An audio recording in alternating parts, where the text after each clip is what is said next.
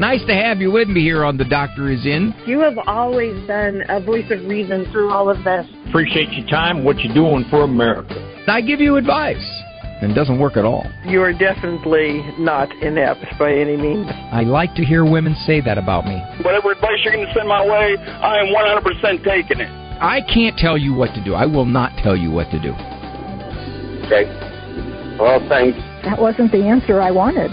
Are you kidding me? Great stuff, Dr. Ray. I'm glad I called. I've scheduled my day around listening to your radio show. You don't have to laugh so hard. Now, from the studios of Living Bread Radio Network in Canton, Ohio, the hometown of Mother Angelica, here's Dr. Ray. The only host in all of Catholic media that is able to take days off your purgatory. Because I can be irritating to listen to. But if you listen and you plow your way through it, the benefit is, we can't say how much, because there's no time in eternity, but may take a few of the seconds off of your purification. Nice to have you with me. The Doctor Is In, and the variant of E-Person Monday, where I look at, address, read. See, those are all benign words. I used to say tackle, take on, expunge. Those are rough words. Words I would choose to use when I was playing sports more, but now I have to soften it. You're e-persons, and see what I can do to read between the lines. I never want to just read an email. Every once in a while I slip and call it a mail. Just kind of a leftover linguistic habit in me. I don't like to just read it and then say, okay, here's my thoughts.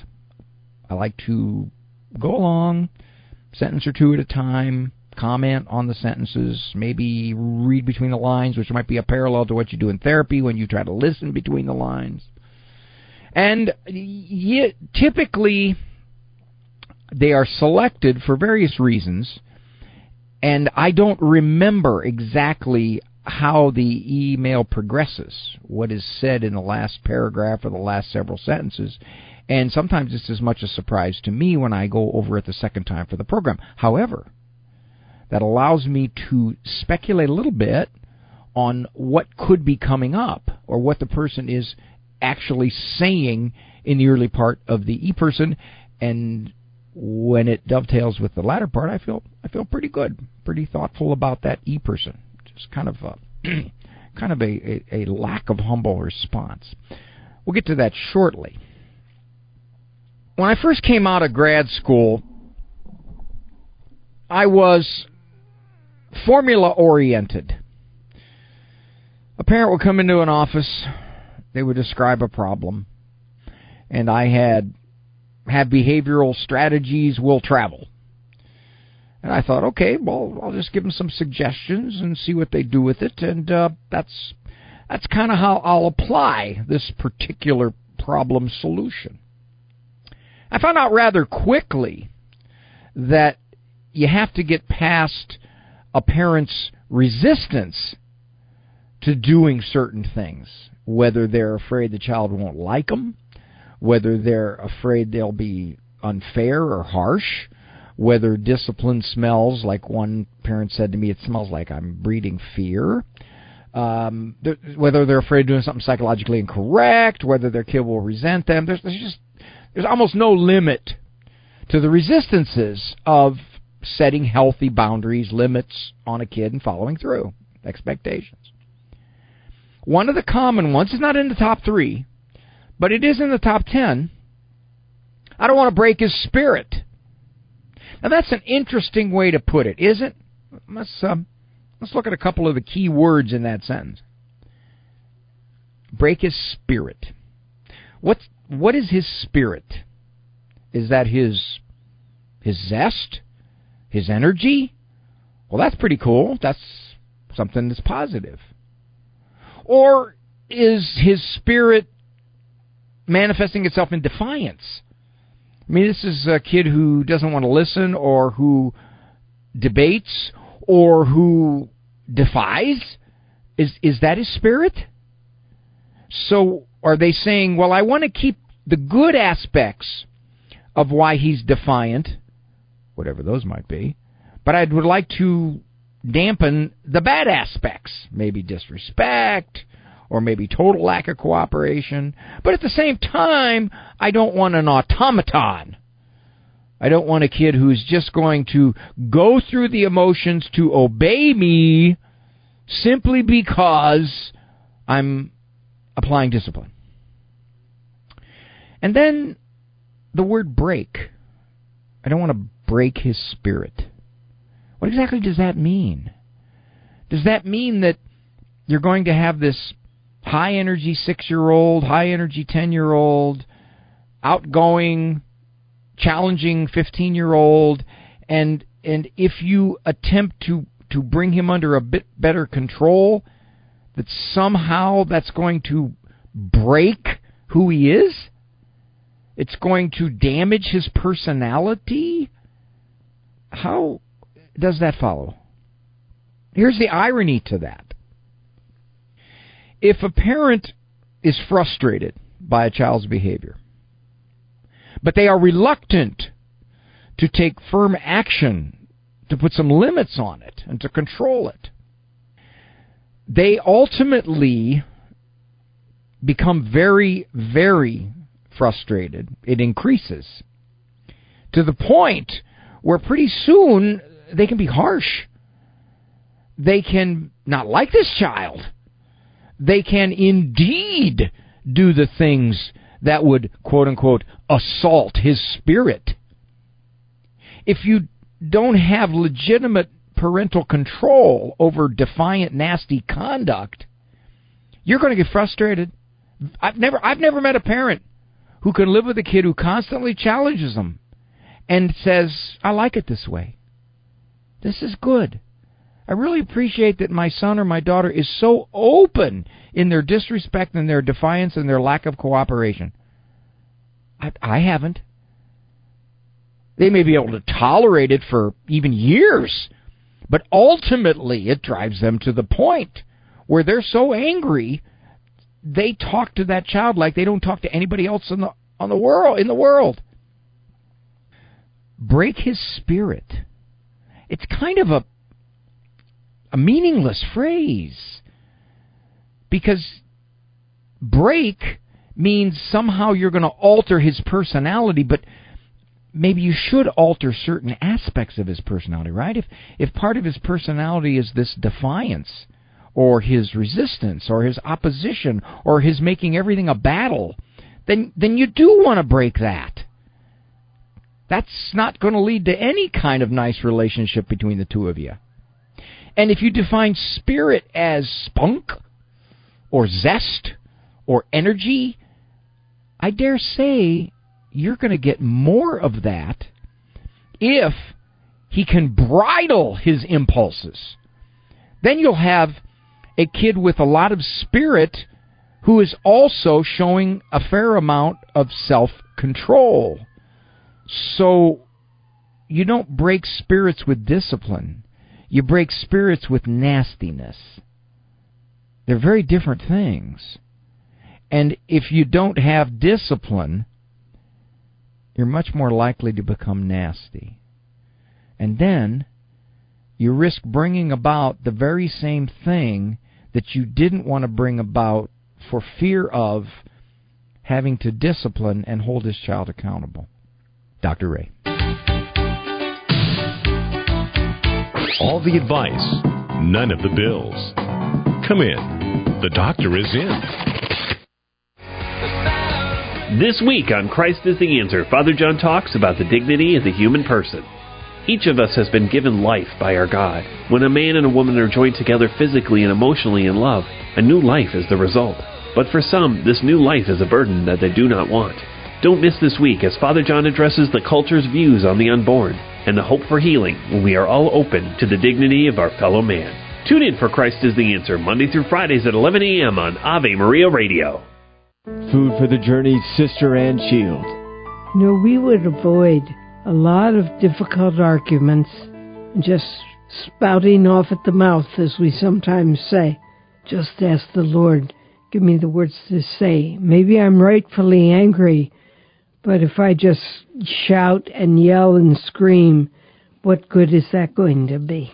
Brothers and sisters, God can give us much more control over our anger, over our fear, over our language. And so whenever you're in a tight spot, just stop for a moment and say, Lord, what would you have me do here? God is good. I don't mean he's going to say words that will come down from heaven, but if you pause just for a moment, you'll get hold of yourself, and you may well get a thought that you didn't have before. And sometimes it's just quiet, but it's enough to bring down the steam. And then you think what is really right to say here. You might be justifiably angry. How do we respect the other person while we're correcting them? Please, brothers and sisters, let us open our hearts to God in those moments. Sister Ann Shields gives you food for the journey, weekday mornings at 6:45 and again at 11:30 on 990 Ave Maria Radio.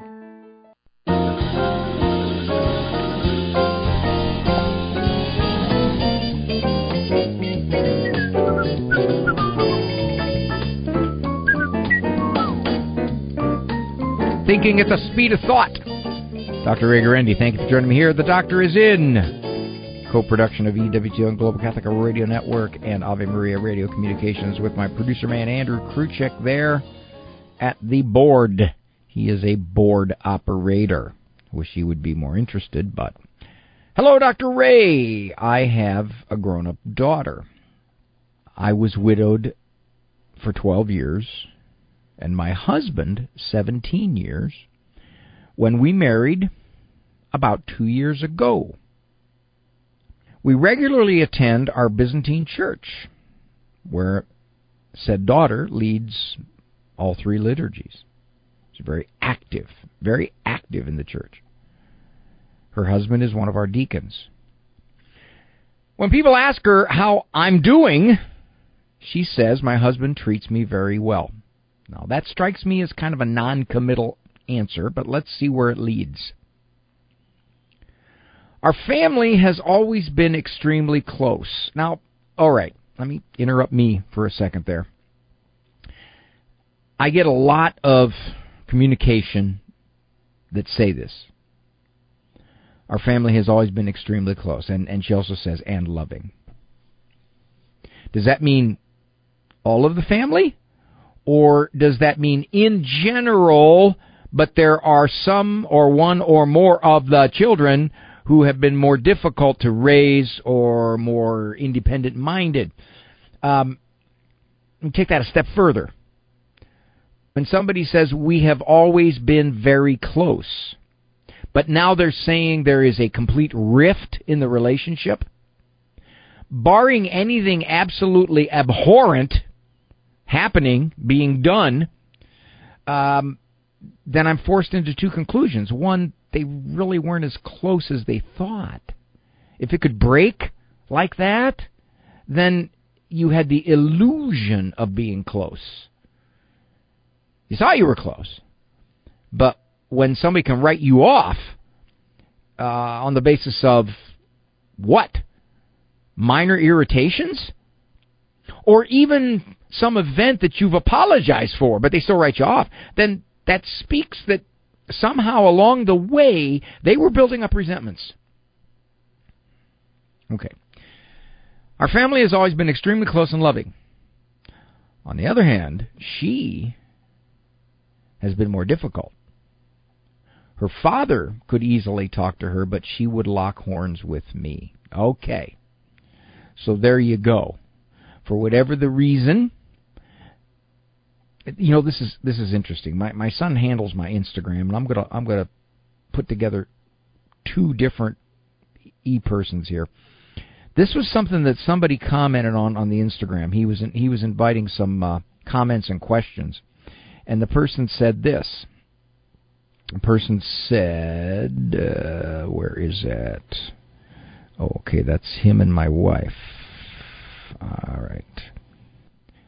The person said, what is it about moms and daughters that they so often lock horns, battle. Now, I'm not going to make that major generalization, but I will say it is more common among mothers and daughters, or mothers-in-laws and daughter-in-laws, much more common among the in-laws. Why is this? Well, my guess would be that guys generally, as a rule, talk less. Generally. They are less likely to give the opinion. They are less likely to engage in kind of a back and forth. And this is, again, these are generalizations now. Come on, nobody's be thinking, yeah, but that's not the case with my father-in-law. I understand that. But if we're simply going by the numbers, my experience after many, many decades, and I was talking to a priest once that you would all know, and he said that was very much his experience, that it's the women tend to butt heads more. Her father could easily talk to her, but she would lock horns with me. Okay, so we have a wrinkle in this extremely close and loving relationship. It's there, it's been there, and when it was peaceful and calm and quiet, it looked really good, but it could trip switch into an emotional clash, depending upon. Dr. Ray, the current issue is she is disrespectful to my husband. She ignores him. And this started when we got engaged. Ding, ding, ding, ding, ding, ding, ding, ding, ding, ding, ding. Okay, she doesn't want anybody, probably, to be replacing her father. Father has, he died. Father died. So she probably feels some great loyalty to her dad, and the fact that mom up and went remarried just didn't sit well with her. Our family tradition has always been to go out to breakfast after church. Her husband took a new job, so he no longer had breakfast with us. It became more obvious how she ignores my husband. He has refrained from putting her in her place out of respect for me. Well, that's good. Because I don't think in any way, if he quote-unquote put her in her place, it would make any difference. I highly doubt that she would say, I didn't realize I was doing that. Thank you. Thank you for pointing it out to me. That sets me in my place. No. If you've got a long-standing piece of behavior like that, which she is clearly choosing to do, highly unlikely that when you confront her with it, she's going to admit to it and then alter it. I mean, my experience has been on something like that 1 out of 10 times, maybe. My daughter has forced me to decide between her and my husband. I will always cleave to my husband.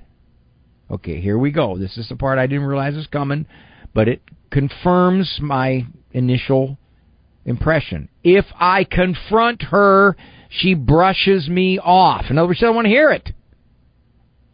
We invite them over, she declines.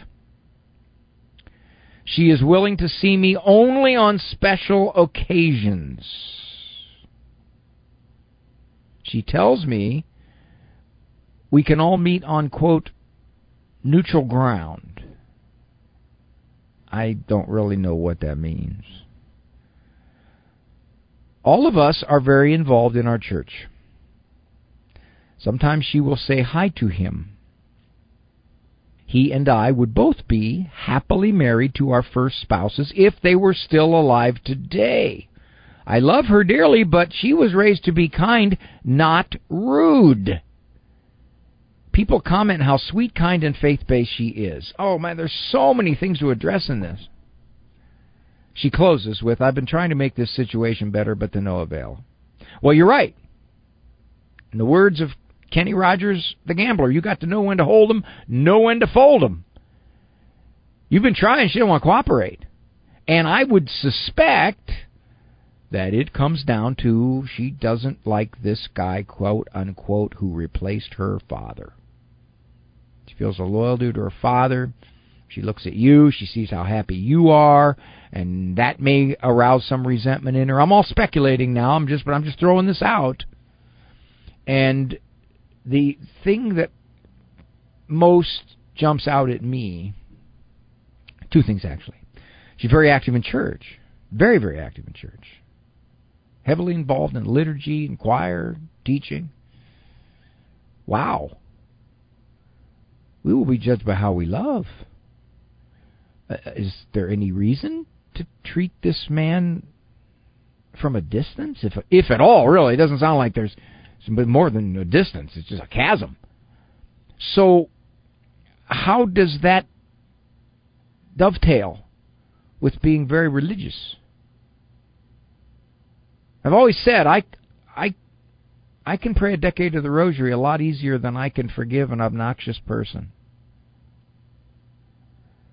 So, again, I'm going to say, Mom, if you want to confront her, maybe the next time I would say, how do you reconcile this kind of treatment with all the other ways that your faith looks to mean something to you? That's the way I'd say it if you're going to confront her again, but don't expect a good response. But the other thing is this. You said people comment how sweet, kind, and faith-based she is. Well, it is easy to do that when you only see external. We all do it. We make great personality judgments on the basis of what we see. And most of us don't really see with any depth of people. We don't really know people with any kind of depth. Those people at church, they have no idea of your family dynamics. All they know is she's personable, she's kind to them, she reaches out to them, she speaks with faith language. All those things help them form the picture that this is a very loving, caring person. They don't know that in one circumstance she's not. There's the difference. I say this all the time. People say, oh, I always thought he was such a good guy. I can't believe it. He was so active in our church. What, he up and left his wife and 3 kids? That doesn't fit. Well, yeah, it probably would fit if you knew him. It doesn't fit on the basis of the impression you got. Sometimes I watch crime shows, and I watch them for the psychology of it all. I watch them for the psychology of the detectives and the way they solve and connect dots. And one of the interesting things that happens is they frequently say this. Well, that marriage that looked so good to everybody, when you dig down deep into its history, oh my, there were all kinds of red flags. Or that person who just seemed the pillar of the community, when you dig into their history, you find he was arrested 5 times 8 years ago. So I guess it doesn't surprise me that everybody thinks she's so faith-filled and loving, because that's how she acts around them. And in many respects she is, but not in this one. And it's a big one. When you clearly, essentially, write someone off that is in your immediate family circle, and that affects, for example, your mother. You've pretty much said, Mom, we're not going to have any contact here, because as long as you're married to him, I'm not coming around. Is the guy a bad dude? Probably not. At least the letter writer doesn't say that. So there's got to be something deeper going on. Love is first.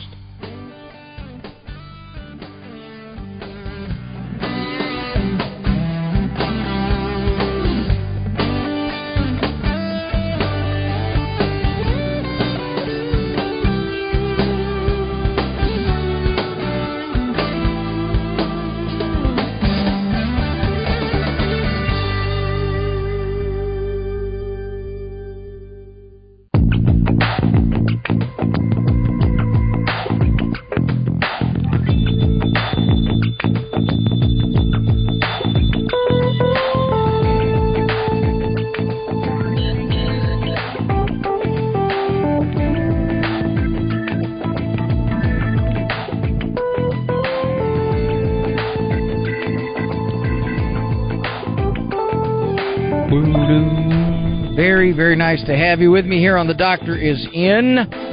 Rated PG. Psychological grandstanding. This is E-Person Monday, where I do my best to address, more benign word there, the E-Persons that come in throughout the month. Let's see what we've got on the phone here. I'm nervous about doing the phones. Alrighty, let's see what we've got.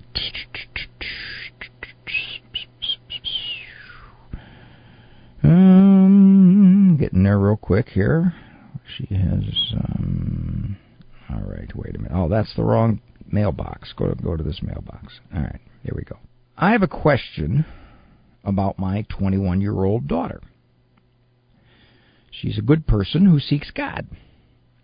But recently, she's met a 22-year-old from her workplace. He is non-Christian and also smokes pot. Well, apparently, Mom knows this because the daughter's told him this. Her stepfather and myself have been over and over again, now that's a key phrase, over and over again, how he is wrong for her. All right, Mom, you've made your case. You have truly made your case. She says she has no life, and she wants to pursue this for now. As you can guess, Dr. Ray, we are upset. She still goes to Mass, and she prays, but I fear this guy will tear her away from her faith. What should we do? Well, that question, Mom, doesn't have any answer. You've already done it. If you're saying, what should we say? My guess would be, when you said over and over again, you've said it. You've said it from every angle you can think of.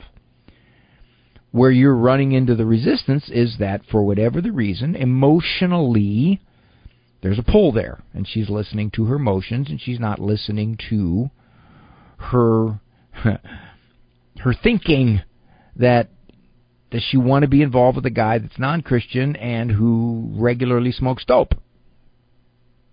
Now, I'm sure she said to you on multiple occasions when you've approached this that he has a lot of redeeming qualities, he treats her good, he's very nice, etc., etc., etc. When you say, what should we do? I've seen parents do things in situations like this. For example, if she's living at home, the parent will say, you can't live here if you're going to see that guy. All right.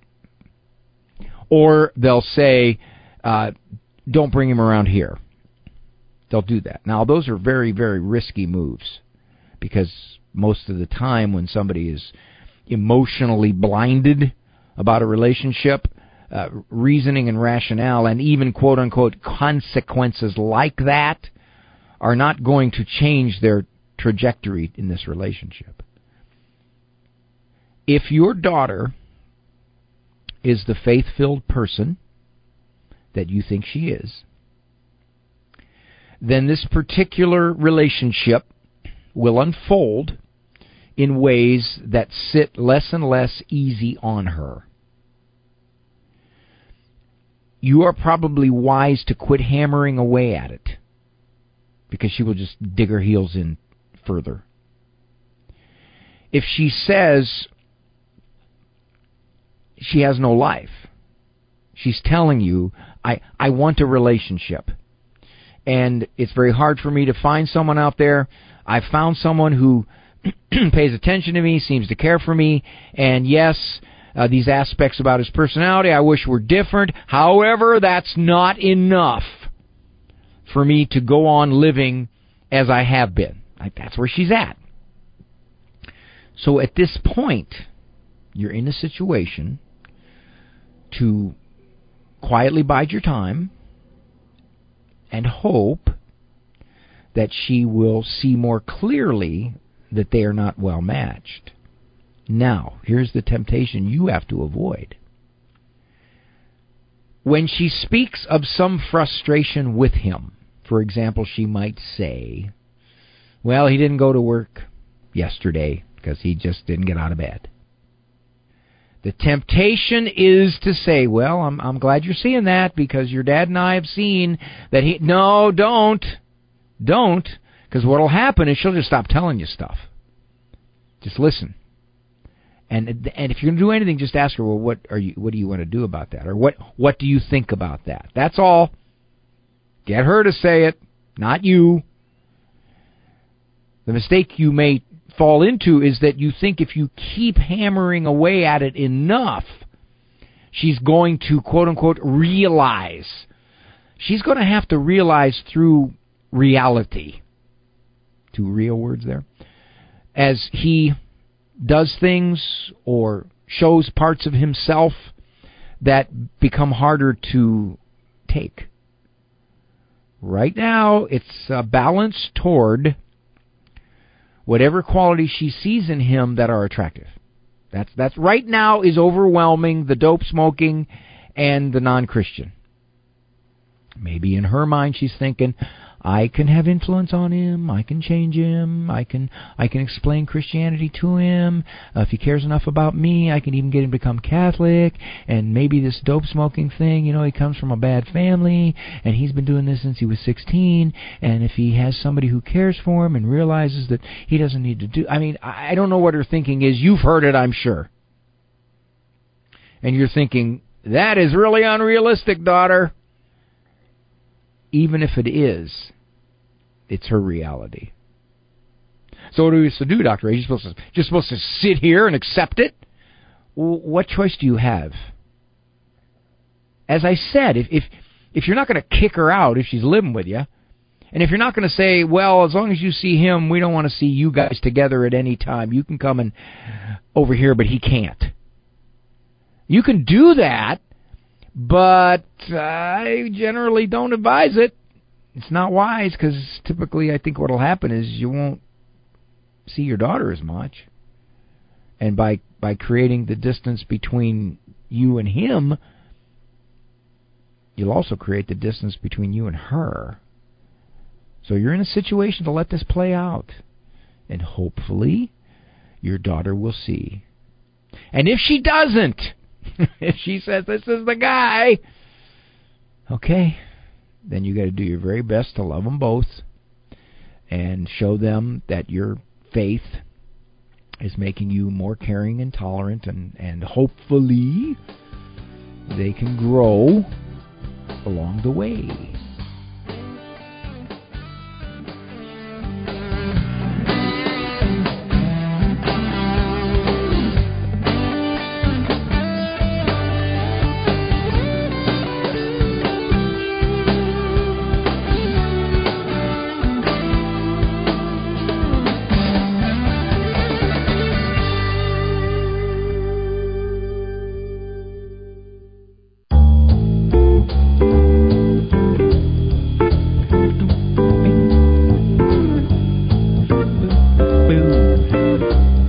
Joining me here on the Doctor's In. I'm Dr. Ray Grandy. Program Doctor is In, Monday through Friday, 1 o'clock Eastern Time. My website is drray.com, drray.com.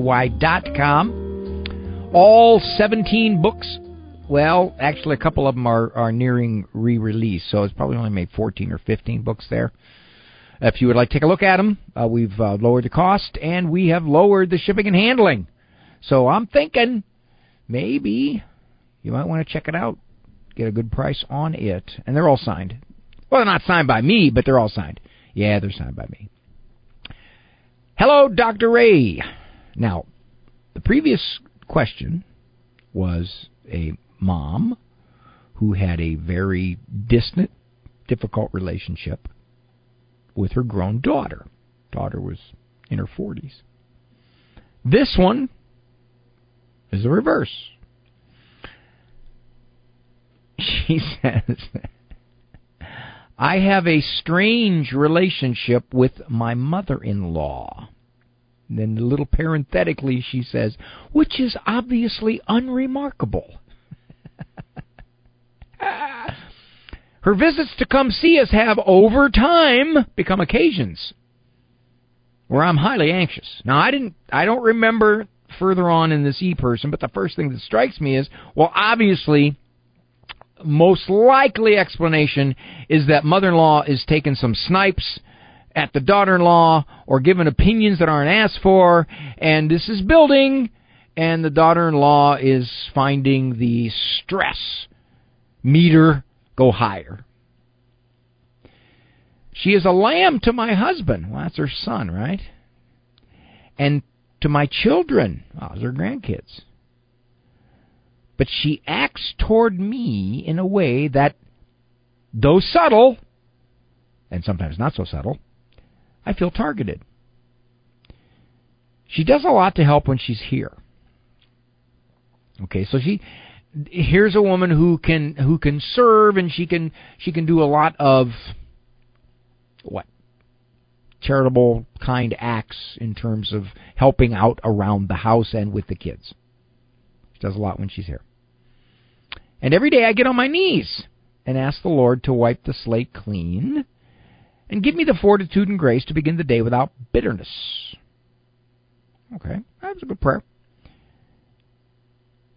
At issue is the ways in which she comes at me, and she puts in parentheses, I feel are ways that look benign on paper. Or at any rate are ways that make me seem paranoid when I mention them. I'm reminded of the sitcom Everybody Loves Raymond, where Marie Barone, her daughter-in-law Deborah, Raymond's wife, Marie was always giving backhanded comments. For example, one time Deborah said, I've just got so much laundry to do. And Marie says, well, that's okay, I can walk you through it. Or they had a party once, and there was a punch bowl without the ladle in it. And Marie says, Deborah, some of the guests are asking about the ladle. There's no label in the punch bowl. Is that what you intended?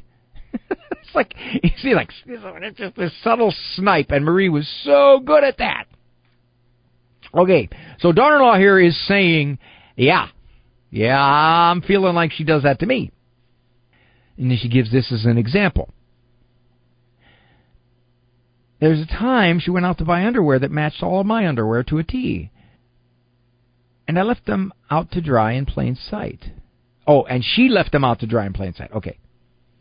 I commented on them, and she categorically denied the copy. It is subtle things like this that make me feel like I'm starting to go nuts when she's here. All right. Let me help you out here, Mom. Whether she is or whether she isn't is meaningless. You're right. When you point that out to somebody, she deliberately went out and bought the exact same underwear that I bought. They would say, so what? So she did, so what? Well, she's saying something. Okay, so what? The question becomes, why does this bother you so much? Even if there's legitimacy in some of the subtle ways that she does her little snipes. Okay. What is it? She's not cussing you out, and she's not arguing with you. And what's happened is you are in a state of hypervigilance to interpret her motive. And once you start doing that, once you get into trying to read somebody's motives for behavior that you think is aimed at you personally, you're going to start getting into all kinds of confusion and resentment.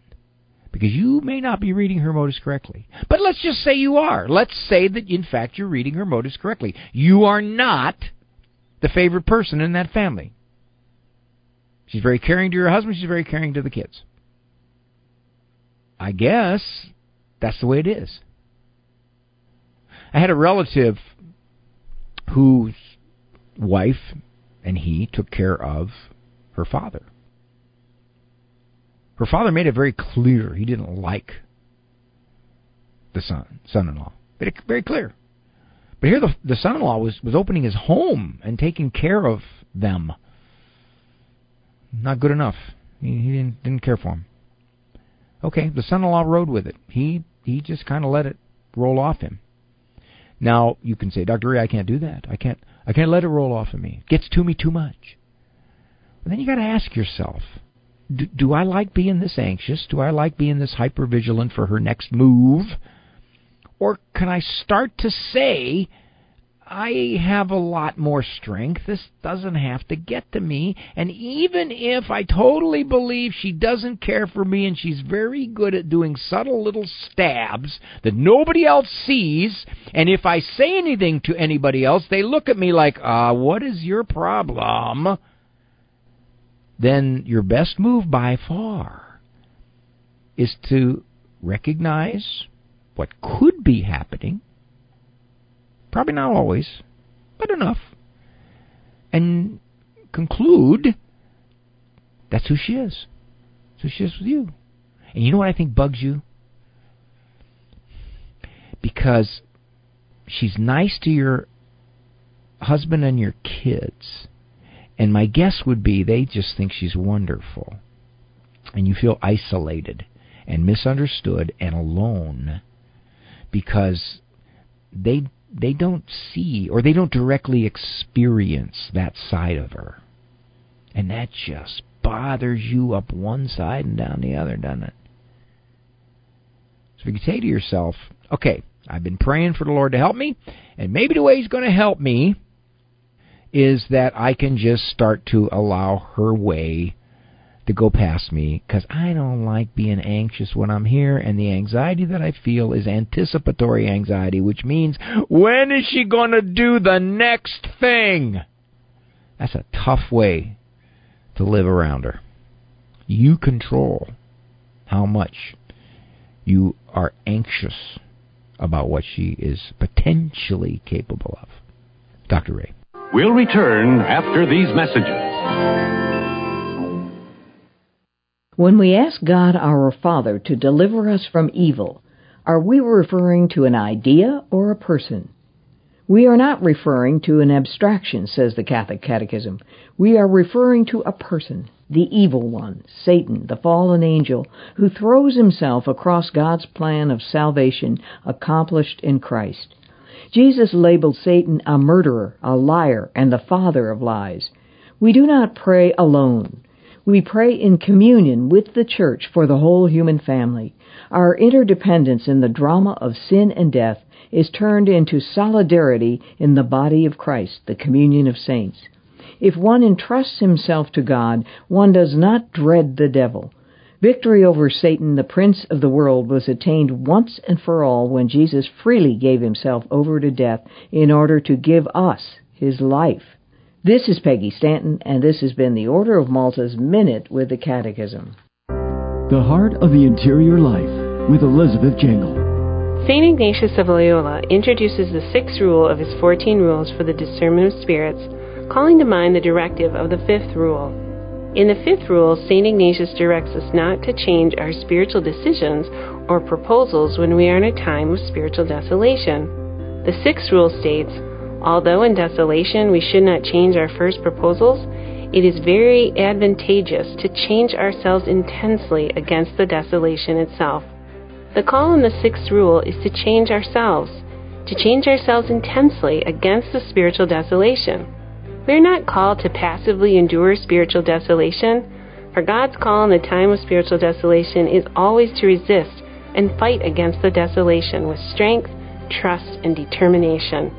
How will you change yourself against the desolation? For more information, visit AveMariaRadio.net.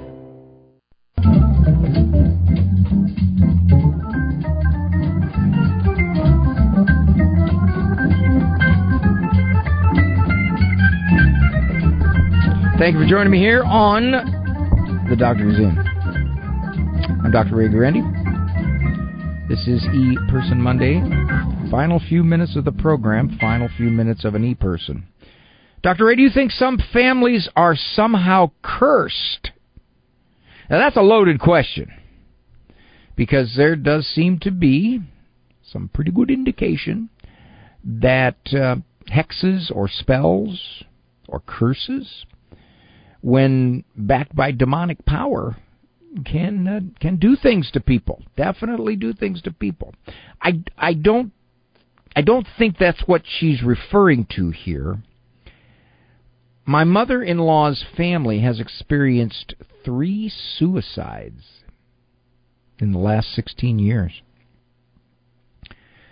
2 of her own daughters, one to postpartum psychosis, one to intermittent depression, both very religious women. Well, once again, like I have said, how do you determine that? It's on the basis of what you see. And recently, a 40-year-old great-nephew. Each of their deaths sends me into a tailspin. Are some families cursed? Well, if you're using it to mean, do some families have a lot more than their share of tragedy? That seems to be a given. A woman who is a very dear friend of our family's, Edith. I went over there I probably first met her when I was 8 or 9 years old. My parents knew her, and I forget how. All of us Italians in Canton knew each other. Edith, through the course of her life, watched her 20-year-old only son die from brain cancer, and she married. Her first husband died. Married again. Her second husband died. Married again. Her third husband died. Interestingly enough, Edith was probably one of the more upbeat, pleasant, likable human beings I ever met. If you're using this, Heather, in the way to mean, could this be some kind of spell, hex, curse placed on somebody from someone who definitely is immersed in the occult or the demonic? I mean, that can't be ruled out. Probably is more likely that if you knew more about the history or the dynamics, these tragedies wouldn't seem quite so incomprehensible to you. I'm not saying they're good or they're right or they can be rationalized. I'm not saying that. I'm just simply saying it wouldn't so much appear to be inexplainable. And if it's inexplainable, then you look for some kind of outward cause. Yeah, the interesting thing, I think the most significant thing that you said is the 2 suicides of daughters, both daughters, who were very religious. Now, the one, postpartum psychosis, which raises the question, can she really be held accountable for what she did? I mean, if she was not in her right mind chemically, then obviously the question of how blameworthy she is before the throne of God is definitely his weighing. The other one says intermittent depression. Well, it could be very serious depression, and if it's biochemically based depression and it's something that just overwhelms her and she becomes despairing, once again, I got to believe, and our church would teach, that God takes all that into account. To the degree that they couldn't choose with a clear mind and stable emotions, whether to end their life or not, is known only to God. And that's why he always says, don't judge. So I guess what I'm saying is the church always says, before you look at any kind of demonic oppression, any kind of demonic even possession, which is rare, you look for other explanations. You rule them out. And I don't know how much you know about this family, but the less you know, the more incomprehensible it seems what they did. I get a lot of people in my office who come in, and the first session or two, I can't really understand why they're at the emotional point that they are. Doesn't seem to fit given what they're telling me. But then, if they happen to stay with me for 5, 6, 8, 10 sessions, it becomes more clear why they're so distressed and so unsettled, much more so than they appeared to be when they first came in. Hopefully it wasn't my therapy did that. Thank you for joining me here on The Doctor's In. I'm Dr. Ray Guarendi. Appreciate very much the company. I appreciate all that Andrew Kruchek does over there at Ave Maria. Thank you again for joining me. Good Lord permitting. Talk to you tomorrow. Walk with God. Walk with. For information on Dr. Ray's presentations, books, and CDs, visit drray.com and follow him on Facebook and Instagram. The Doctor Is In is a co-production of Ave Maria Radio and EWTN Radio and carried across the EWTN Global Catholic Radio Network.